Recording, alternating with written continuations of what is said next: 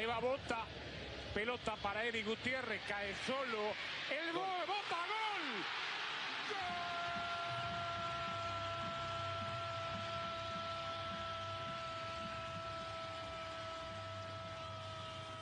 Hi guys, welcome to the first ever edition of the Colourful Kit Podcast Extra with me, Tom Harrison. Now, just to explain this podcast, after my podcast debut a few months ago, Raul and I have been trying to find time to do another one, and due to time zone differences, we've basically realised that it's not possible. So instead, Raul thought, why don't I kind of go it alone, at least for the time being, whilst I'm in the UK, and do my own thing as the Colourful Kit Podcast Extra. So that's what I'm doing. In this podcast, which should be done normally once a week, I'm going to be discussing one big topic each week. And this could be looking at a game itself, or using a game on the weekend to talk about one team or the two teams involved, or it could be something like the best defenders in the league. Sometimes I may open the floor and ask for suggestions for what should be our big topic if I'm unsure. So that will be the first part. Then I'll have a player of the week where I'll talk about a player who's performed very well on the weekend and analyse their performance, what makes them such a good player. And then I'll end with some questions from you guys, and we've got plenty of questions to get through this week, so thank you very much for that. Now, to start with, our big first topic is the Toluca America game. Now, the game itself was pretty even. 15 shots to 14 in favour of Toluca. 51% possession to 49, again in favour of Toluca. 3 saves each, and the game was really decided by 2 golazos from Toluca. But I'm not talking about the game itself.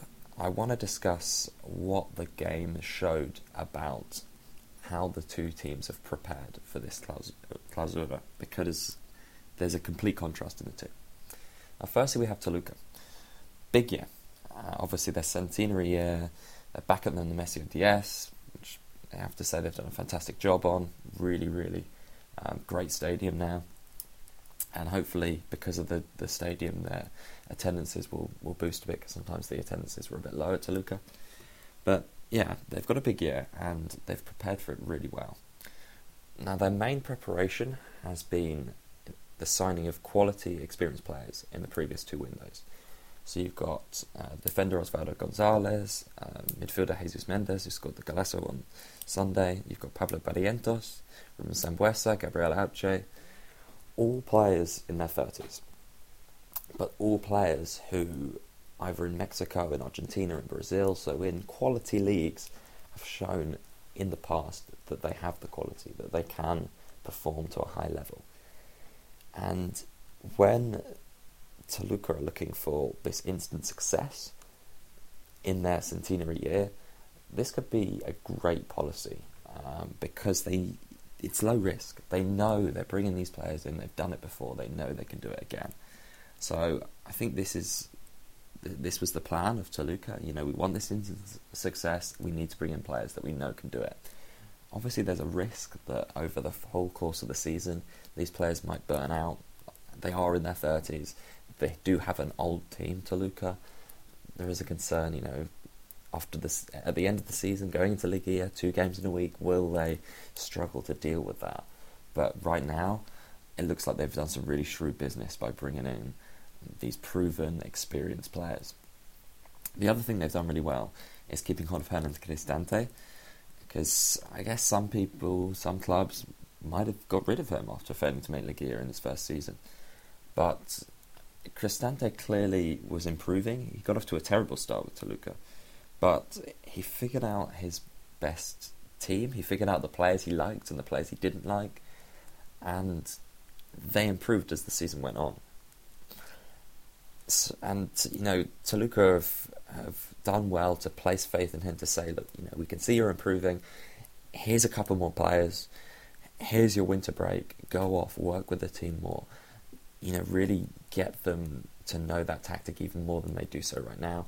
And the result of this is a lot of fluid play. And I read people comment on Twitter about how this was the best they'd seen Toluca play since the Cardoso Senior.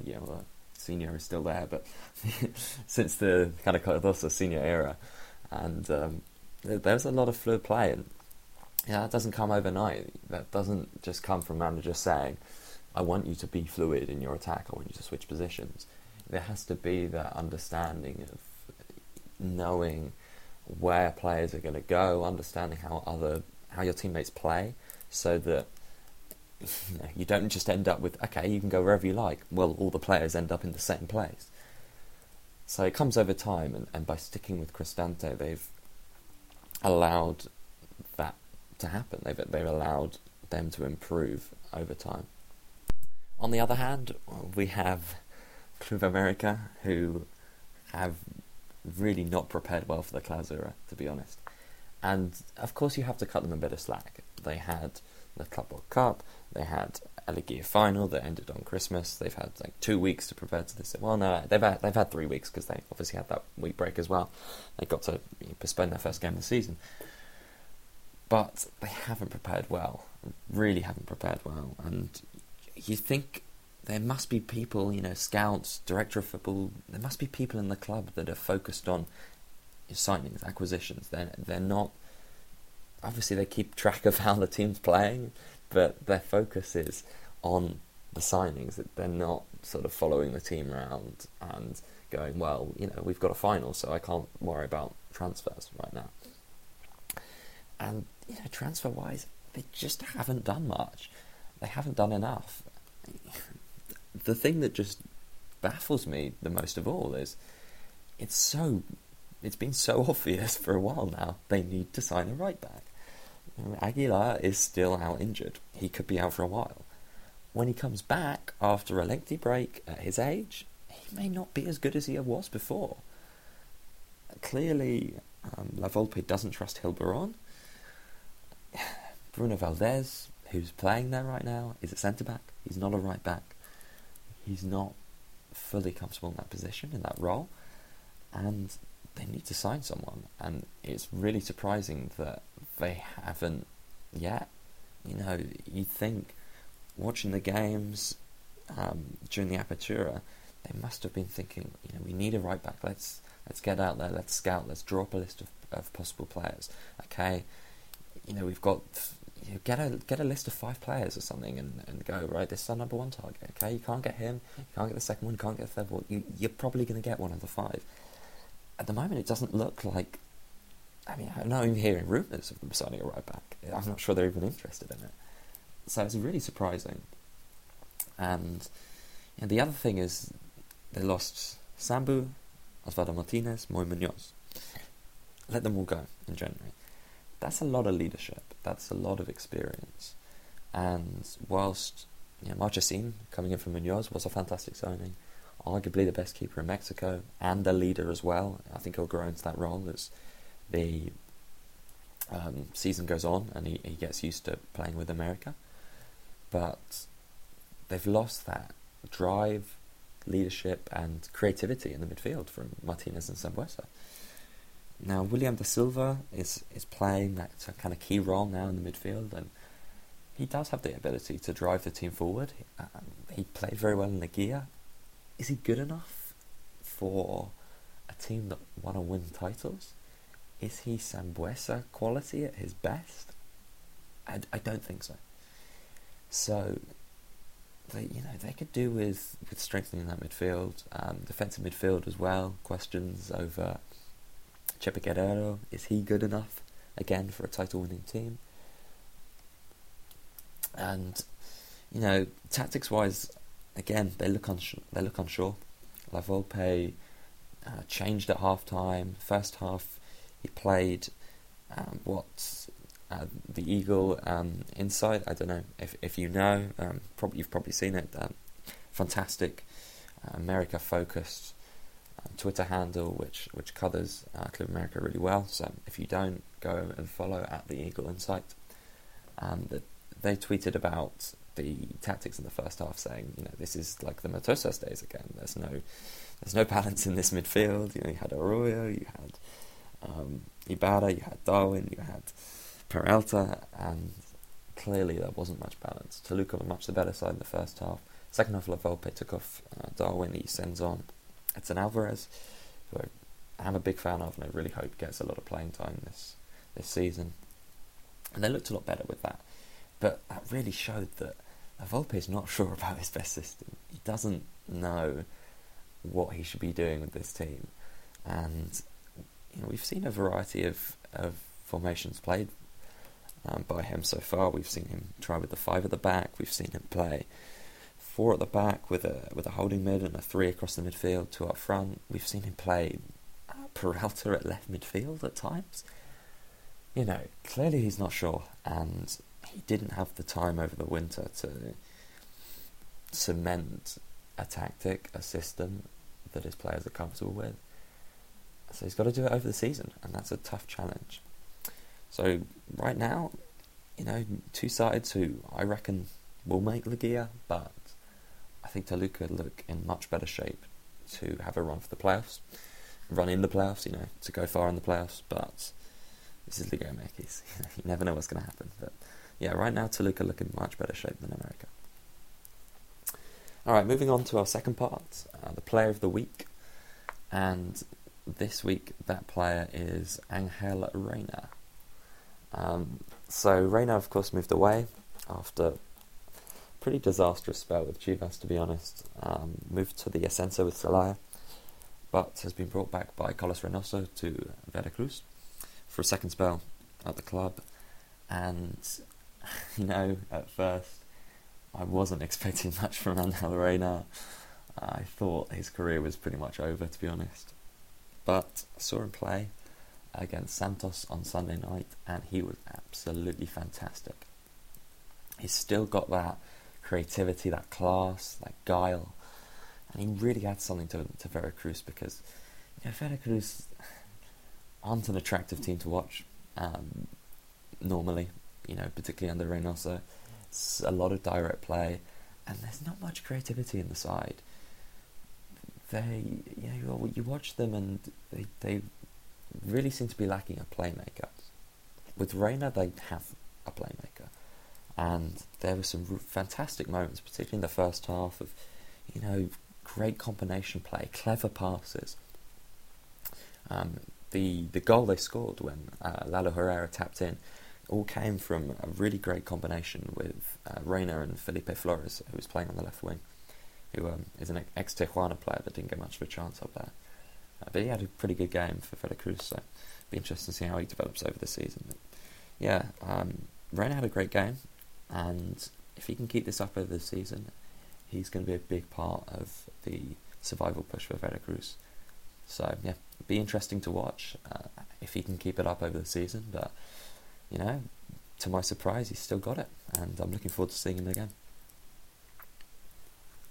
Now we move on to the questions, and once again I want to thank you guys so much for tons and tons of questions. So I'm going to try and get through them all, and if you have a question for next week that you want to ask, just hit me up on Twitter. If possible, find me tweeting out this podcast and then reply to it, and then it'll be easy for me to find your question. So, first of all, we've got one from @WhatAboutChris3, who asks, now that Chivas has Pizarro, can they get to the semis? And if they can't, what will it take to finally win a trophy? And I'm assuming by a trophy you mean the LigaMX title, or perhaps the CONCACAF Champions League, but I'm assuming you mean the LigaMX. With Pizarro, I think they can. First of all, what a goal. What a goal that was. He scored on the weekend. I mean, absolutely incredible.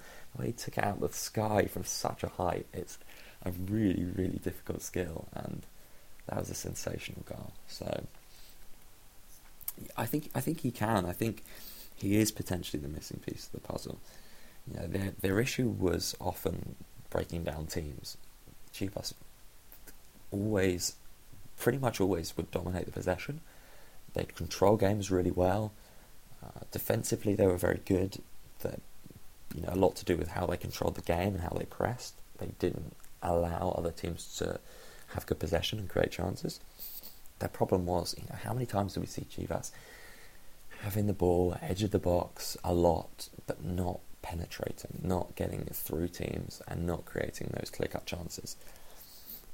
I think with Pizarro playing in that number 10 role, his movement, his creativity, his ability to link up with other forwards, he can be a massive difference maker for Chivas. But I think to finally win that title, they need to improve at breaking down teams. And something I think they could do to help that is more of a focus on playing through teams with through balls rather than looking for crosses. Because often when Chivas need a goal, they're desperate for a goal, the tactic just becomes, okay, we're going to get the ball wide, we're going to get crosses in the box. And to be honest, they're not a team that's particularly well set up for that, because they don't have a Baselli or a Furch, a big target man striker. And, often it just doesn't work with Chivas. So, Pizarro, great signing. You never know in LigaMX what's going to happen, but they can definitely make the semis this year. If not win it, I think they can win it. Okay, second question comes from Fernando Monteon at Fernando_Monteo. And Fernando asks, do you have a favourite LigaMX team or one you root for? And I don't. The reason being that I don't have any particular link to anyone. And to be honest, I like it. I like not supporting anyone. When I watch games, I just enjoy them for the fact that I love the football in LigaMX, and it also perhaps makes it easier to analyse because, your kind of tribalism and love of one team can potentially get in the way and lead to slightly unbiased thoughts. But I know that pretty much all the English language Mexican football writers do a fantastic job of not letting their support get in the way of their writing. But I'm sure it must be a bit of a challenge, so it's less of a challenge for me, really. Sean Doyle at Sean E. Doyle on Twitter, hi Sean, by the way, guy I worked with over the summer, coach. He asks, what's LigaMX's biggest strength and weakness as a league compared to Europe's top leagues? So I'd say the biggest strength is the parity.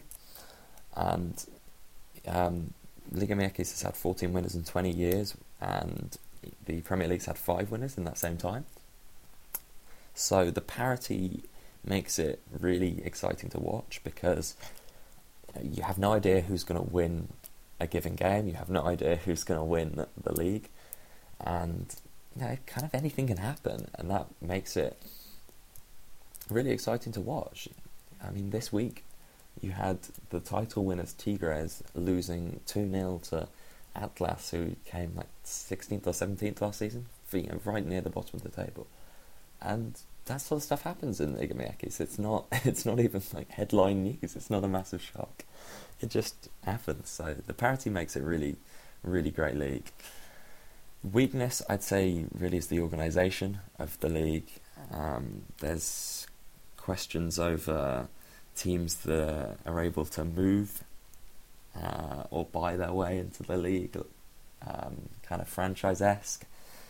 There's question marks over the way the draft is done, with all domestic transfers happening over a 2-day period. A question over the Pacto de Caballeros. There's questions over how they deal with teams like Chiapas, who didn't pay their players for a while, have paid their players now, but for a lot of the Apertura, their players and staff weren't getting paid. So the organisation needs to improve if if it's going to be more of if it's to be taken more seriously on the world stage, they definitely need to improve the organisation. Alejandro at A4232 asks, any dark horse club that could win the Clausura? Now, this is a difficult one for me to answer because I'm never really sure how people define dark horse. So, I've got a few names in my mind, but the Chivas count as a dark horse? I don't think so, but possibly. Toluca, are they a dark horse? Cruz Azul? Leon?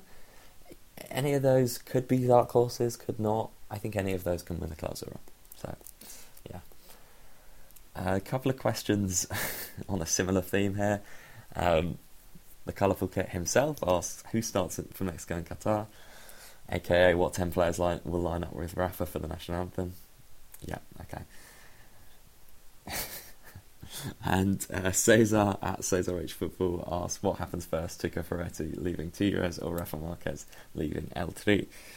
This one I can answer. With Tuca, he's such a volatile character. I can see him one day just completely blowing up and walking out. Whereas with Rafa, he's never going to walk out, and it seems like no one's ever going to get rid of him. So I'm going to say Tuca leaving first. Next one comes from the Stray Goat at the Stray Goat on Twitter.